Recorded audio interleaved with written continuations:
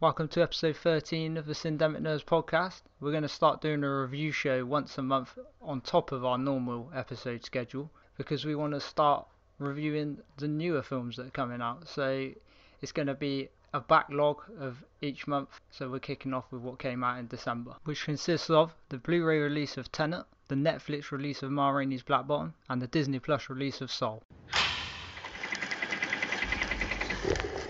A one, a two. You know what to do. This be an empty world without the blues. I try to take that emptiness and fill it up with something.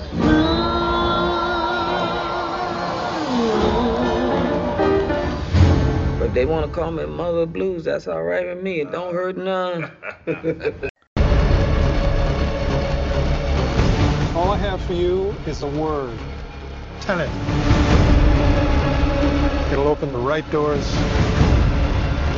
some of the wrong ones too.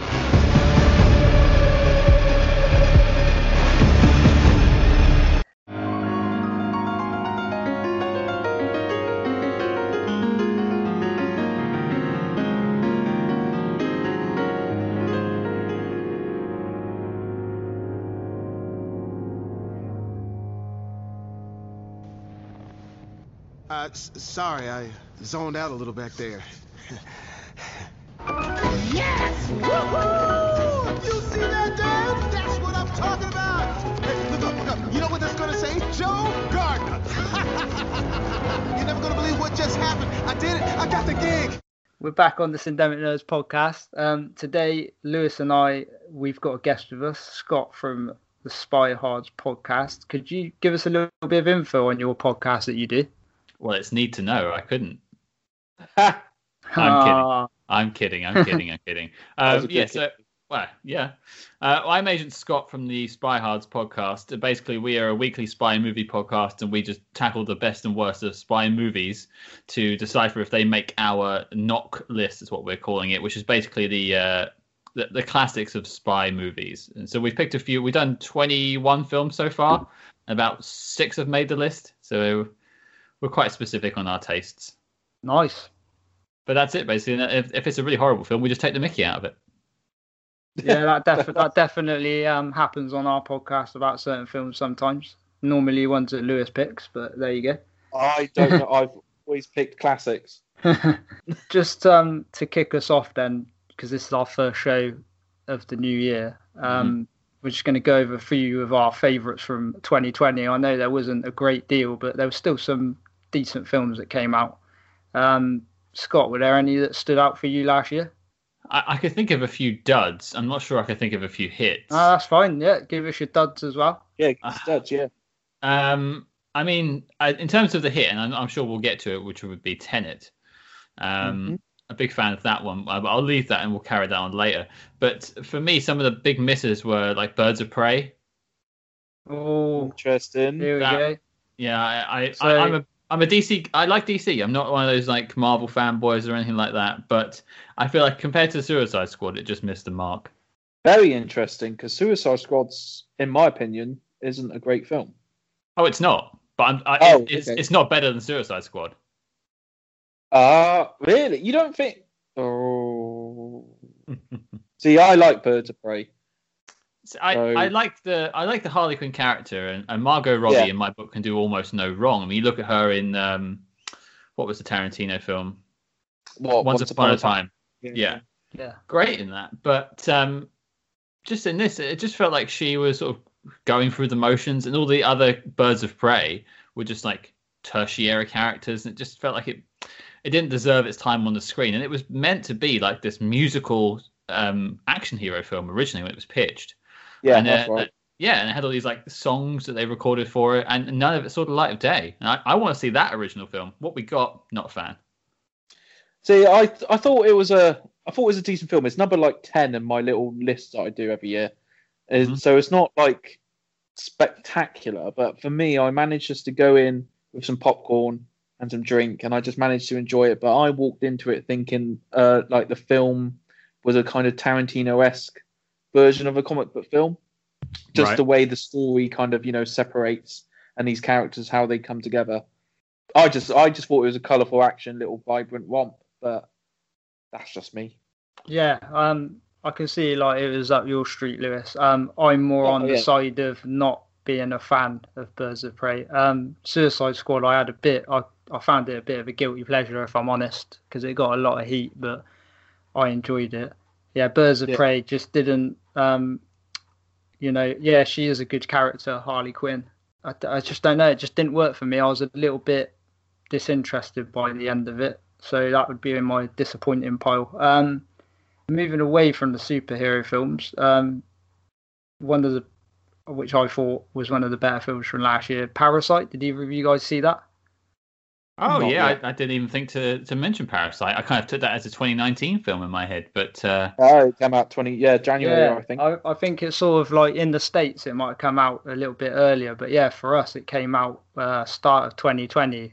Doesn't it just feel crazy. Like so long ago? Yeah, that's the thing, yeah.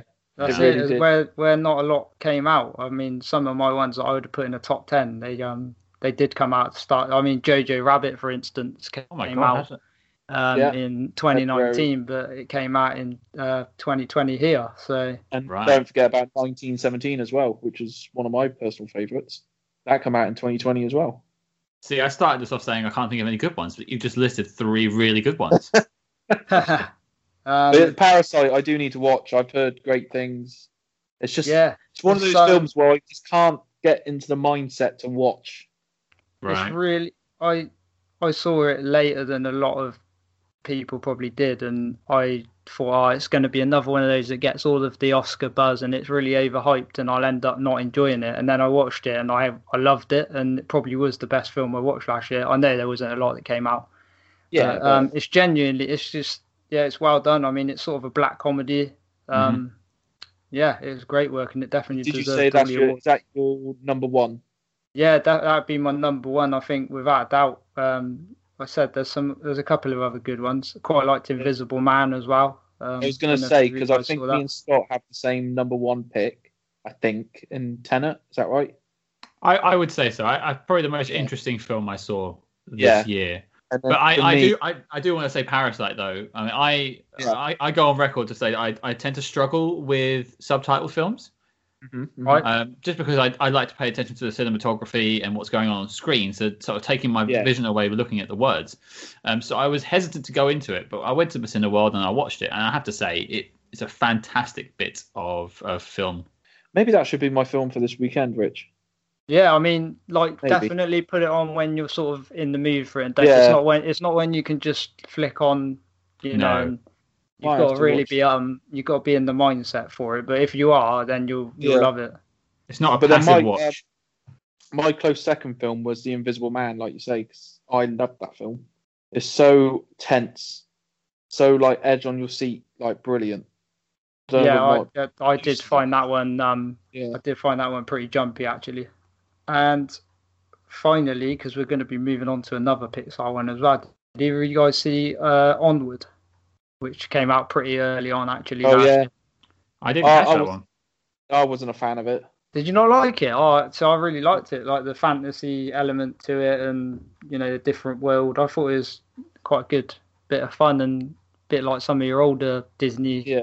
No, I don't know. I just couldn't. No. I felt I've watched it before, but I haven't. I mean, I know what you mean. Cause it does follow that similar sort of formula for that kind of film, if you get me. But whereas the other Pixar film that we're going to be talking about, I felt like I'd never seen this kind of, on the screen before. Did either of you catch the Trial of the Chicago 7 on Netflix? Yes. I've not, no. That's a good one. I'm a big Aaron Sorkin guy, and anything he does is great. That also made my top 10 actually last year. I thought that was really well done. I thought Sacha Baron Cohen did quite a good job acting wise in that as well. He always surprises me, that guy. At first mention, you think of him in sort of silly roles, and he obviously does add a comedic element to this one, but still his acting skills are top notch. Yeah. Right. So should we move on to one of our reviews from the December releases? And obviously there wasn't a great deal. Should we start with Soul or Tenet? Scott, I'll give you, as your guest, give you the call. I'd say save the best for last, maybe. So I'll say we'll go with Soul first. Again, it was supposed to come out in the summer and got pushed back and pushed back. Finally came out. So yeah, what did you think of Soul, Scott? I wrote my thoughts down on it and I sent it to someone else who did a review on this this film. But basically, I just felt like it was a poor man's Inside Out. Okay. You weren't really a fan then? No, not particularly. I wanted to like it, and as a story, I really like these sort of Pixar movies that really delve into the psyche and try and illustrate it in interesting ways. And the way it dealt with the afterlife and the soul itself, I thought was really interesting to watch and to sort of explore. But I just felt like it didn't. I feel like Pixar movies have this sort of crescendo a lot of the time, or this big moment that pulls on the heartstrings. You think of Up at the beginning, stuff like that. And this film didn't do it. Yeah, so Lewis, I mean, obviously, as an opposite view, what did you think of Soul? Well, I kind of understand what Scott is saying though, because I'm trying not to spoil the film in a way, because I genuinely didn't think it was going to happen. Where if I said to you, the main character and a cat is involved, I didn't see that happening halfway through the film. Mm-hmm. I don't know whether or not that's because I'd not seen any trailers for this. I was expecting a Inside Out element where you're just permanently in soul form and traversing, I don't know, soul territory. Yeah, I know what you mean there. I think I kind of expected that. Yeah. So the cat was a shock to me. Yeah, exactly. The cat, and I was like, okay, it kind of got a little bit silly. And it took me the second rewatch to kind of understand that, because the first rewatch, I loved the film and I thought it was great. But the second rewatch did kind of make me go lower in my expectations a little bit and kind of realize actually this film, I think one of the flaws of this film is that who's it for? Yeah. Because it's not a kid's film. No, and it's not. It's an adult film. And don't get me wrong, I love the style of it, because I'm a big fan of video games, and there's certain types of video games like Journey and kind of these artistic video games which the film looked like. And I kind of wish they just carried it on. But saying that, I loved how the characters were portrayed. I loved the music. I loved the artwork and the kind of overall direction of the film. It's just the story for me was just a bit lacking in what I wanted to see. It made my top 10 list. Yeah, I mean, the thing is, top 10 list, you're going to have some that wouldn't have been in there normally. I think I had it as my third favourite Pixar film at some point, and then after the second rewatch, it kind of went down to my fourth or fifth. So, right, it's almost like you want to be in that sort of the Richard Ayoade section. Yes. For a lot longer. You just want that entire thing to sum up the film. Or to be the film. Yeah. And but like you say, as soon as you get back to the cat and sort of Tina Fey's character of 22, coming back, there's no emotional pull of his death. Because he's back again. I didn't tear up in this film. No. Not that you should have to tear up for every film for Pixar. No, but it all, every good Pixar film I've seen, I've teared up. Yeah. I think that's Toy Story. It's got that emotional kind of aspect to it, but it's just I don't understand who this film's for. It's for middle-aged men, in my opinion. But yeah, just talking about me like that. I get. I think both of you made good points there. For me, when I watched it, I've only seen it once. I think I still like to give it a rewatch now I know what I'm getting. It wasn't really a Christmas Day film for me because it went quite deep. I know some Pixar films are like that, like you said, Inside Out, and I like that as well. Nobody wants to question their life choices when you just nailed a whole box of Celebrations. Yeah, that's it. And maybe I wasn't overly in the mood for it at the point that I watched it, but no, I appreciate it, and it was it looked good. I'm not a massive jazz fan, but I appreciate that they had that in there for the obviously the story element of what he was doing. But you guys have definitely nailed it there, I think, with certain aspects. I think because in America they were lucky; they had the choice of either Soul or Wonder Woman 84. as their like streaming Christmas Day film. Right. And I think I would have rather watched Wonder Woman 84. Yeah, I mean, even though it's not had great reviews, I think that's more the type of thing, you're not going to have to think too much on it. It's just, that's a film that you can, devour your box of Celebrations and watch. Yeah, but Soul, I mean, and being in like, isolation and whatever at Christmas time, you want a film that's going to kind of cheer you up a bit. And although it had some good messages in it, there were still parts of it that were quite bordering depressing, really. Well, that's one of the main messages of the film. Is like it's important to connect with people, and everyone's Christmas got basically ruined in this country. Yeah. Yep. I did like though that there's I think a meme going around or like some information that when Pixar made Toy Story, all the characters that were human were designed from Andy's like structure because they just didn't know how to design human characters. Right. And then you look at how far they've come on. Every single character in this film has, different curves, different kind of wrinkles, different ages. It just goes to show how far they've come. Yeah, although I like Soul, I think it's slightly overrated from what I've been hearing critics.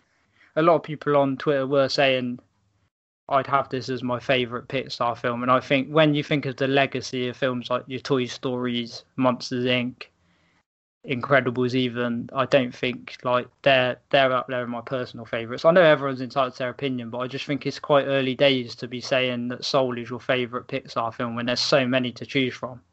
Just out of interest, what would you say is your favourite Pixar film, Scott? It's a tough question to pick my favourite Pixar film. It is tough. It's one of the hardest film questions, I think, because like I said, there's so many good ones. What's the first film that comes into your mind when we say favourite Pixar film? When you said it, my mind immediately went to Toy Story 1. There you go. Yeah. Yeah. There's maybe better films, but because that film came out at a particular time, I think I don't know what year it came out, 95 maybe, something like that. Yeah, I think you're right. Yeah. So I would have been 8. Perfect target audience. Yeah, I get you.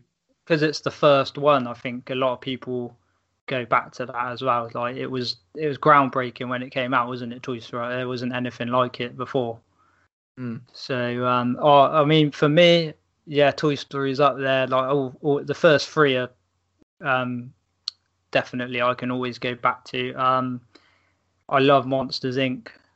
I love like I said, I love Incredibles. Up, I think, is a really good one. I think that's just whoever thought that up. That idea of an old guy sticking balloons on his house. It sounds ridiculous on paper, but it was a great film. Yeah. What about you, Lewis? What are some of your favourites for Pixar? I mean, I'm not a massive fan of Pixar, but I've got at least like a top, selection. But my personal favourite is Coco. That's another really good one, actually. That's one of the better ones in the last few years, I think. I like the vibrancy of it. I like that kind of Spanish-Mexican culture as well. So it just, it was just a story that could kind of, reach to me. I'd say that Coco was probably their most visually interesting film. Mm-hmm. Definitely, and that's what I just liked about it. I think it's different as well, because I didn't watch it in the cinemas. And it was a film that I really wanted to watch and just never got round to it until, like, I think a year ago. It was like Christmas where I just was like, I'll put it on, and I ended up just loving it. Yeah, I think that actually was on Christmas Day on TV, and I was watching a bit of that, and looking in hindsight, I wish I'd stuck with that and not watched Soul in a way, because, It's just more fun. It's just one of their... Anyway, we'll move on from Pixar, because I imagine we'll probably do a Pixar episode somewhere down the road. Should we move on to the next one? Because I know you guys are both dying to talk about this, because Lewis has been bugging me about it for about 6 months. Since I saw it. But again, we'll you wait that little bit longer because we'll let our guests talk about it first. Scott, though, did you watch this one in the cinema? I did brave the cinema. It was cool. It came out at the exact moment where the restrictions were lowered and my cinema reopened. Okay. So I went there in basically suits you clean houses in, like the paper outfit, so I looked like a spaceman. But hey, I got to, and there was no one else in there. It was like a 10 a.m. showing, but I did manage to see it. Yes. Yeah. All right. That's good. That's a positive. And that film is Tenet. It came out on Blu-ray just before Christmas, and I was lucky to get it as a present because I didn't get to see it at the cinema. That's right. Yeah. So I'd heard mixed reviews about it, to be honest. So I guess I went in with low expectations in the end. But first, Scott, what did you think of Tenet when you saw it at the cinema? It's a weird one because if you're comparing it to other Christopher Nolan films, I'm not a big fan. Mm-hmm. As a spy/time travel story, I found it to be quite interesting, maybe a bit frustrating at times, but overall, like, quite the spectacle to watch. Definitely a cinema film. So for those who didn't get the chance to see it in cinema, I kind of feel bad for that in that sense. Yeah, I'm exactly the same. But overall, I enjoyed it. I mean, we'll be covering Tenet in a couple of months, actually, I think. And we'll be going into it more in depth. But overall, it was an interesting story, I think, bogged down by some bad sound editing and Interesting. a convoluted story, maybe slightly too convoluted. Okay. Right. What do you guys think? Like, I've only seen it once. I can see why people might have struggled with, hearing what they were saying, because I did have the volume like pointed right up. And like I said, I went in with like relatively low expectations for this one, because you might hate on me if you're a Nolan fan, but I didn't love the last sort of few films he'd done in Interstellar and Dunkirk. But maybe that's for another time, because I don't want to get battered at the moment. So back to Tenet. I enjoyed this. Like, I thought it was going to be quite complicated. I was prepared for certain aspects of that, and I did get it, in the end. And I thought it was clever, like, and it was something different, and that's why I liked it. I think it was bizarre and kind of trippy in bits. But once I got my head around that, I respected it for trying something new, because it's all too easy to just go with the same formula. And I will credit Nolan with that. I think he does try like new things. So, but yeah, overall enjoyed it. I quite like. It's John David Washington, isn't it? Yeah. Quite like him as an actor. He was really good in Black Klansman as well. Robert Pattinson, I actually think, although I think people still sort of remember him for Twilight. He is actually quite a good actor, and he's done a few good films since then. So I think he's starting to forge a career for himself, even though he's been around for a good 15 years or so. So yeah, I thought they were both good. Kenneth Branagh he's a pretty nasty villain in it, really. A little bit long maybe, but that's like the age-old problem nowadays. I think a lot of films kind of run slightly too long. But other than that, I say I enjoyed it. It's one I definitely want to revisit, because I'll probably pick up on other bits I didn't see the first time around, because it was quite a lot to take in, really. And I imagine in the cinema that would be even more difficult to like take in, maybe, because it's such a spectacle. What did you think, Lewis? Well, I'm very fortunate as well that I saw this in the cinema. I managed to see this twice in the cinema. Right. The first time I watched it, I agree when you both were saying about the sound editing, that it was a bit kind of like, what'd he say? He's just said something very important, and I couldn't understand him because you got that playing in the background. But then the second time I watched it, I really liked the sound editing. And I think that's because I was ready for it. Right. I was kind of going, right, I remember I got to try and pick out what they said, because I didn't understand what they said last time, and, elements of that. But I personally think this film's great. It's Christopher Nolan doing a Bond film, but not doing a Bond film. I think John David Washington should be the next Bond because of this film. I think the action set pieces and the practical effects of the film are outstanding. Especially the heist scene when they're stealing an artifact from mid motorway, and they're using a fire engine and other cars to kind of, you get a sense that was all done practical, and it shows. I was on the edge of my seat when that was playing, and I'm a big fan of Travis Scott. So when his little songs playing in the background of the soundtrack as well, I was just a huge fan of that.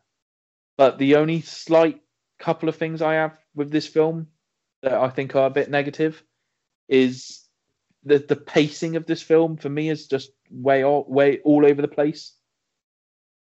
Like, you constantly have this great action scene, which then has them just walking down a street for a long period of time, which then goes into another great action scene, which then drives and they're just having a chat round a table.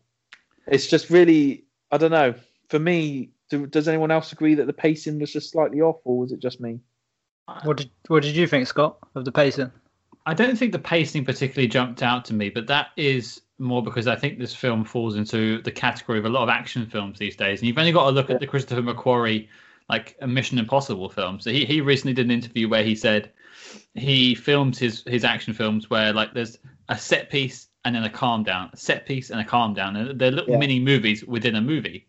Right. Yeah. And that seems to be their focus now with these big blockbuster Hollywood films. So I suppose I'm only just I didn't really have a problem with it, but because I've been conditioned to understand it. Yeah, I get you. The other negative I had was, I don't know whether or not you two agree, all these characters are great, but there's just one character that slightly annoyed me because she didn't have good enough character development for my liking. That's the character of Kate, or Kat, I think. That's Elizabeth Debicki's character, right? Yeah, the wife of Kenneth Branagh's character. Right. For me, in this day and age, it kind of felt like she was playing too much damsel in distress. I would have liked her character development to be a bit more, oh, she started off as a damsel in distress and now she's, stronger for that. I think the thing I disagree with about that is that her husband's obviously really got a massive hold on her, like in that film. I can sort of see what you mean, but I think especially at the moment with, like, the past year, I think it's quite relevant that there's people that have had a hold over their other half. Yes. And she's obviously, by the end, she's kind of rising against it. So I can see why they did that. I know what you mean. Like, it looks like they're a damsel in distress. I can see why you think that, but I also can see why they've done that. That she always seems to be asking for help, which she, rightfully so, she should be. The end scene, she still asks for help. Then I just felt her character development was just a bit weaker compared to the others. I'm not gonna jump to Christopher Nolan's defense because, frankly, he earns a lot of money and doesn't need me to do it.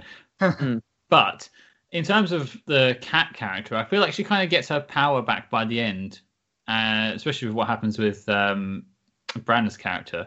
Yeah. But then, and also, like, she's raising up her son and she's got her life back at that point. So I think she gets a happy ending. And to be fair, I've been watching a lot of 60s films recently and 50s films. Yeah, cool. And like, it's leaps and bounds in terms of writing strong female characters. I would take this any day over even stuff we got in the 90s and noughties. Yeah, no, that's a fair point. That's what I mean. It's just one of those things where I just couldn't get round my head of. So I just want for her to be a bit more confident.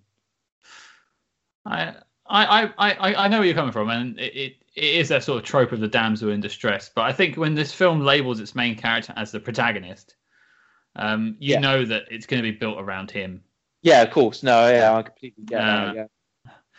I'd be remiss if I didn't point out the good work that Christopher Nolan did with this film, and I mean, for me, it was the set pieces that he built.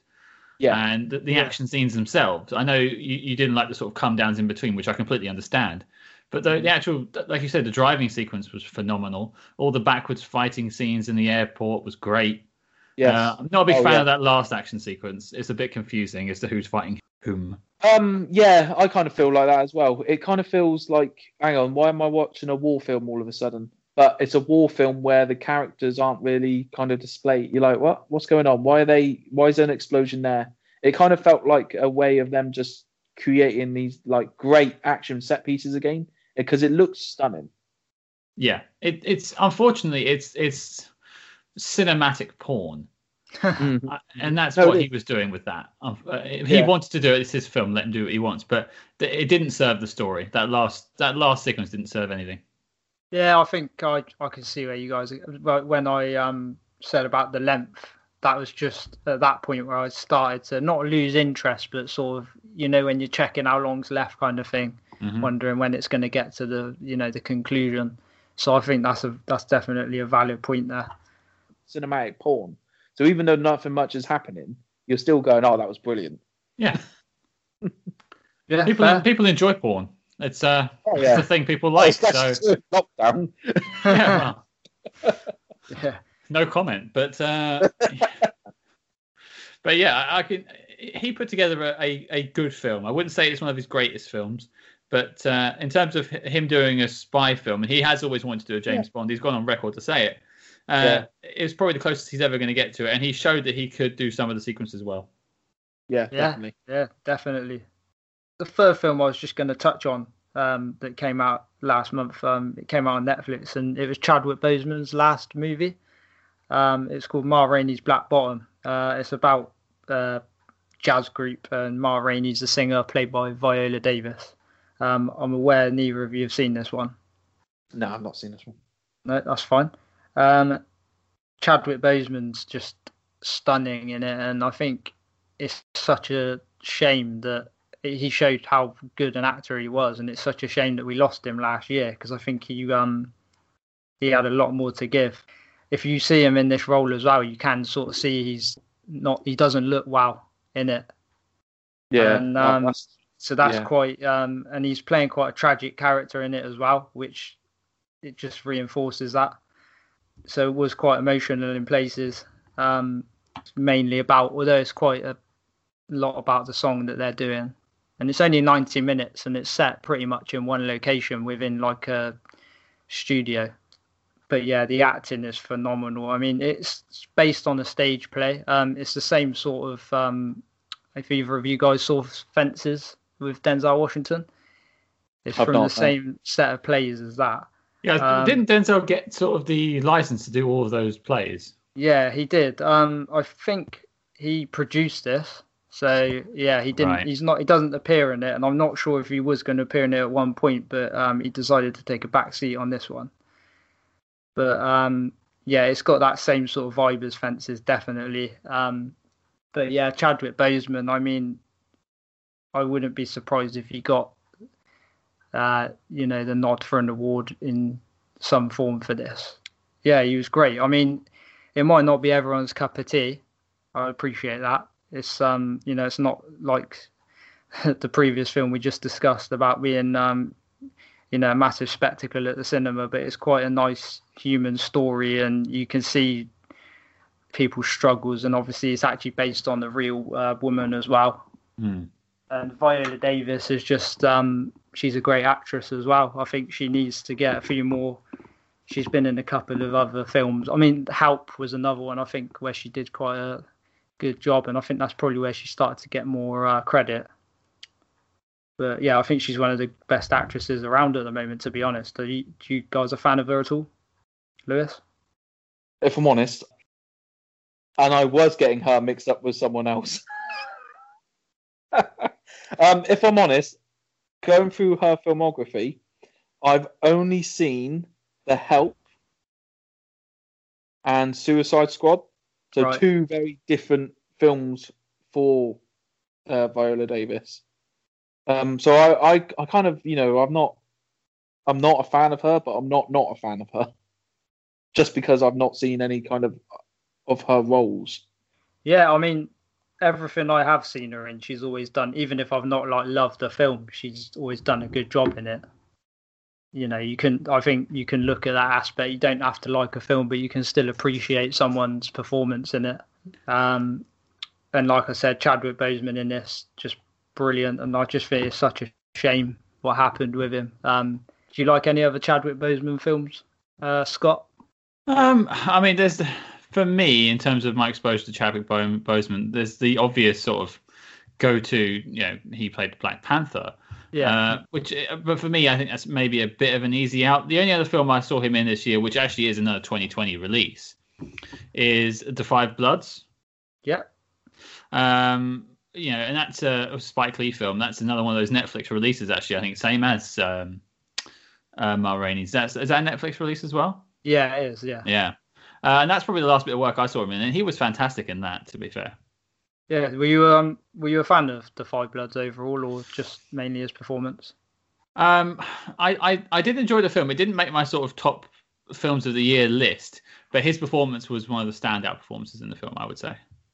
Yeah, and bearing in mind he's not, if you added up his screen time in it, it's not a great deal, is it? So it just shows how much of an impact he made on the film. Yeah, I mean, he's not even sort of top billing on the film if you look at the IMDb page. But I think in terms of, but you're right when you say in terms of it being a loss to Hollywood and cinema and of course the world. He was literally just starting to get to the point where he was getting those bigger films, just like the two we're speaking about. Yeah. And I feel like it's such a massive loss in what could have been. And there's a very sad, in a 6, 8, 12 months time, we're going to get the Disney What If Marvel cartoons, and where he plays Star-Lord instead of the Black Panther, and that will be his last bit of work that's ever going to be released. And I just think that's going to be such a sad moment. Yeah, definitely. It is going to be made. I mean, like, just touching back again on Ma Rainey, obviously when it was being made, people didn't know what was going to happen with him. So it adds a completely different layer to watching it now that he's passed away. But yeah, like I said, if it's a 90-minute film, if you fancy it, it's on Netflix. I definitely recommend it. The other films, I don't know if either of you guys caught these that I watched in December that came out, both on Netflix, funnily enough. Were Midnight Sky with George Clooney. I didn't catch it. I've got it on my list.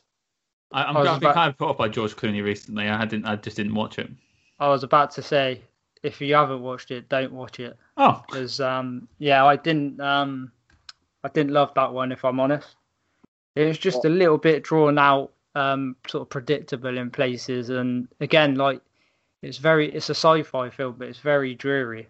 And it's a 2-hour long one as well. So personally, that would be a thumbs down for me. But I mean, Lewis, by all means, try it out. You might love it. I mean, it's on my list, so I will eventually watch it. And like I say, I'm furloughed until February the 28th, so I've got plenty of time. Yeah, no worries. I mean, if you do, let me know your thoughts on it. And the other one was Mank with Gary Oldman, which is the latest David Fincher movie. Mm-hmm. The sort of making of Citizen Kane film, wasn't it? Yeah, did you see that?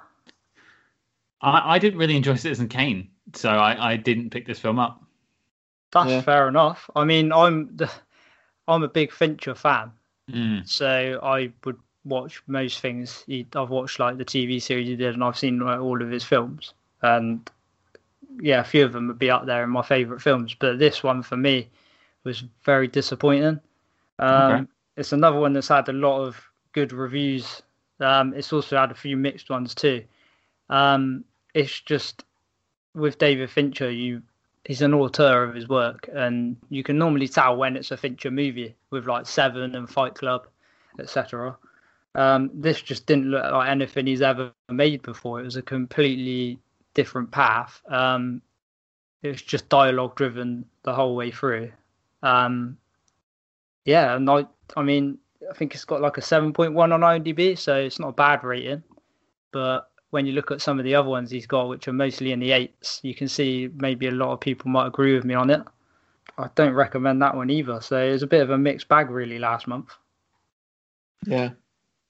I mean, it's a shame that the UK haven't seen a release. There has been a cinematic release, although the cinemas were basically closed the date it came out, maybe. I don't know whether it actually came out, but Wonder Woman 84 would have been a good one to discuss if we had had a chance to see it. Yeah, I mean, I know it's coming out on VOD this month, apparently. Okay. So depending on how much they're going to try and rip people off with it, I might give it a go and then talk about it on our review for in February. It's one of those difficult situations, isn't it, for companies? You think of how MGM and Eon are dealing with No Time to Die. Well, they've got all these films in the can that they just can't put out, and if they do, they stand a chance of losing money. And if you look at it, I was reading the stats the other day. Even though it's come out in America and some other places already, Wonder Woman 84, I think it's already the most pirated film. Wow. Yeah. And that's because it's out there. Yeah. It's out there as soon as someone downloads it, or streams it on HBO Max. Yeah. Because there's a difference between, say No Time to Die came out today and coronavirus disappeared. Mm-hmm. We'd all go to cinema to see it, but there would still be a shaky cam copy online. Yeah. And some people will watch that. That's fine. But if it's a full, 4K version of No Time to Die available today, people will download it for free. Of course. It's unfortunate. I always wait to watch film. I'm not sounding like I'm a goody two shoes or anything like that, but I always wait till stuff comes out, and I prefer to watch it properly and at the cinema. And I'd hate to think, like, if everyone pirated stuff, we wouldn't have a cinema to go to anyway. And I know we haven't got one at the moment, because of obvious reasons, but I'm sure we'll get back to that, and I can't wait. Finally, then, I was going to touch on a couple of films that are coming out this month. It's pretty thin, to be honest, again, because cinemas are closed. And I'm not sure if any of them are particularly fancy, but there's Pieces of a Woman with Shia LaBeouf and Vanessa Kirby on Netflix. I've heard a lot of people going on about that, but I'm not sure if that's because it's the only release so far this year. And it sounds a little bit too heavy for me for a January lockdown, so I think I'll put that one on the back burner for a while. There's Outside the Wire, which is like a sci-fi action film with Anthony Mackie on Netflix. Oh, I saw the trailer for this the other day. Yeah, it looks, again, sort of like run-of-the-mill action film, but bearing in mind there's not a lot else coming out, I'll probably give it a whirl. There's also The Dig with Ralph Fiennes coming out on Netflix. I've got to be honest, I started to watch the trailer and kind of drifted off a little bit, but like I said, I give most things a go in the end, so... and finally, if anyone's got Apple TV, they're releasing a new film. I don't know if anyone's a fan of Justin Timberlake as an actor, but it's called Palmer, and he's like an ex-convict coming out and sort of, starting his life again. And I've got to be honest, I know it's Justin Timberlake and he's normally a singer, but I don't think he's actually not a bad actor. Like, if either of you guys saw Social Network, he was actually quite good in that. And I think that was one of his early films. Social Network is fine, but I don't think you can really forgive In Time. Oh no, that was bloody awful. Yeah, it was. That was pretty bad. I think I'd put that one to one side, and now you've just brought it all back up again. So thanks for that. Yeah. But he, I think when he's put in a decent film, he can do a good job. So, but other than that, not a lot in January. Which is a shame, because I was hoping people might have pulled some more things to go to Prime or Netflix to keep us busy over the next month. But I mean, there's plenty of other stuff to watch. I think Disney Plus has us, set for January watching them because they've got that WandaVision show, haven't they? Oh right, so I'm not sure on that. I think it looks really good, so I'm intrigued by it. Yeah, I'm hoping, because I've heard it's linking up the next wave of Marvel films. Black Widow, I think. Oh, okay. So lots of multiverse talk and stuff like that. Yeah, and I'm interested to see how they're going to put that into this cinematic universe. Yeah, I think I'm going to wait and see sort of what feedback it gets before I watch it straight away. Is there any other TV shows, films you guys have got planned for the next month? I mean, I'm rewatching stuff, but I don't think there's anything new coming out for me. What are you rewatching? I'm currently rewatching Twin Peaks. Do you know, I haven't seen that at all, but it is on the list to see. I've got it downloaded on my Sky, but just not watched it. It's an insane film. Oh, sorry. The film is insane, but the TV show is also insane. You have to be in the right mood. Yeah. I binged the first season on a 14-hour flight. Wow. And that's what hooked me. I had no choice but to watch it, and I was like, okay, fine, David Lynch, let's go. And by the end, I was hooked. So this is probably my third or fourth time watching it.